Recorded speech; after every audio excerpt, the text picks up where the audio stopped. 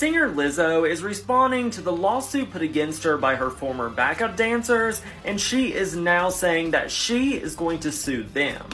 Lizzo's attorney put out a statement and showed newly surfaced photos that show Lizzo's accusers happily carousing and gleefully reveling backstage with the performers from a topless cabaret show in Paris. They said these photos are from March 5th, which is about a month after the infamous February visit to Banana Bar in Amsterdam, where they were all traumatized by what Lizzo was wanting them to do. The accusers have said they were forced to go to a Paris topless show, but Lizzo's attorney says these photos completely contradict it because they are happily cavorting backstage with the dancers. He also said that Lizzo's accusers chose to re-up with Lizzo a few weeks after the Paris show and return for the third leg of her tour. They even released video of one of the accusers in an audition tape saying that this has been such an amazing and beautiful journey working with Lizzo.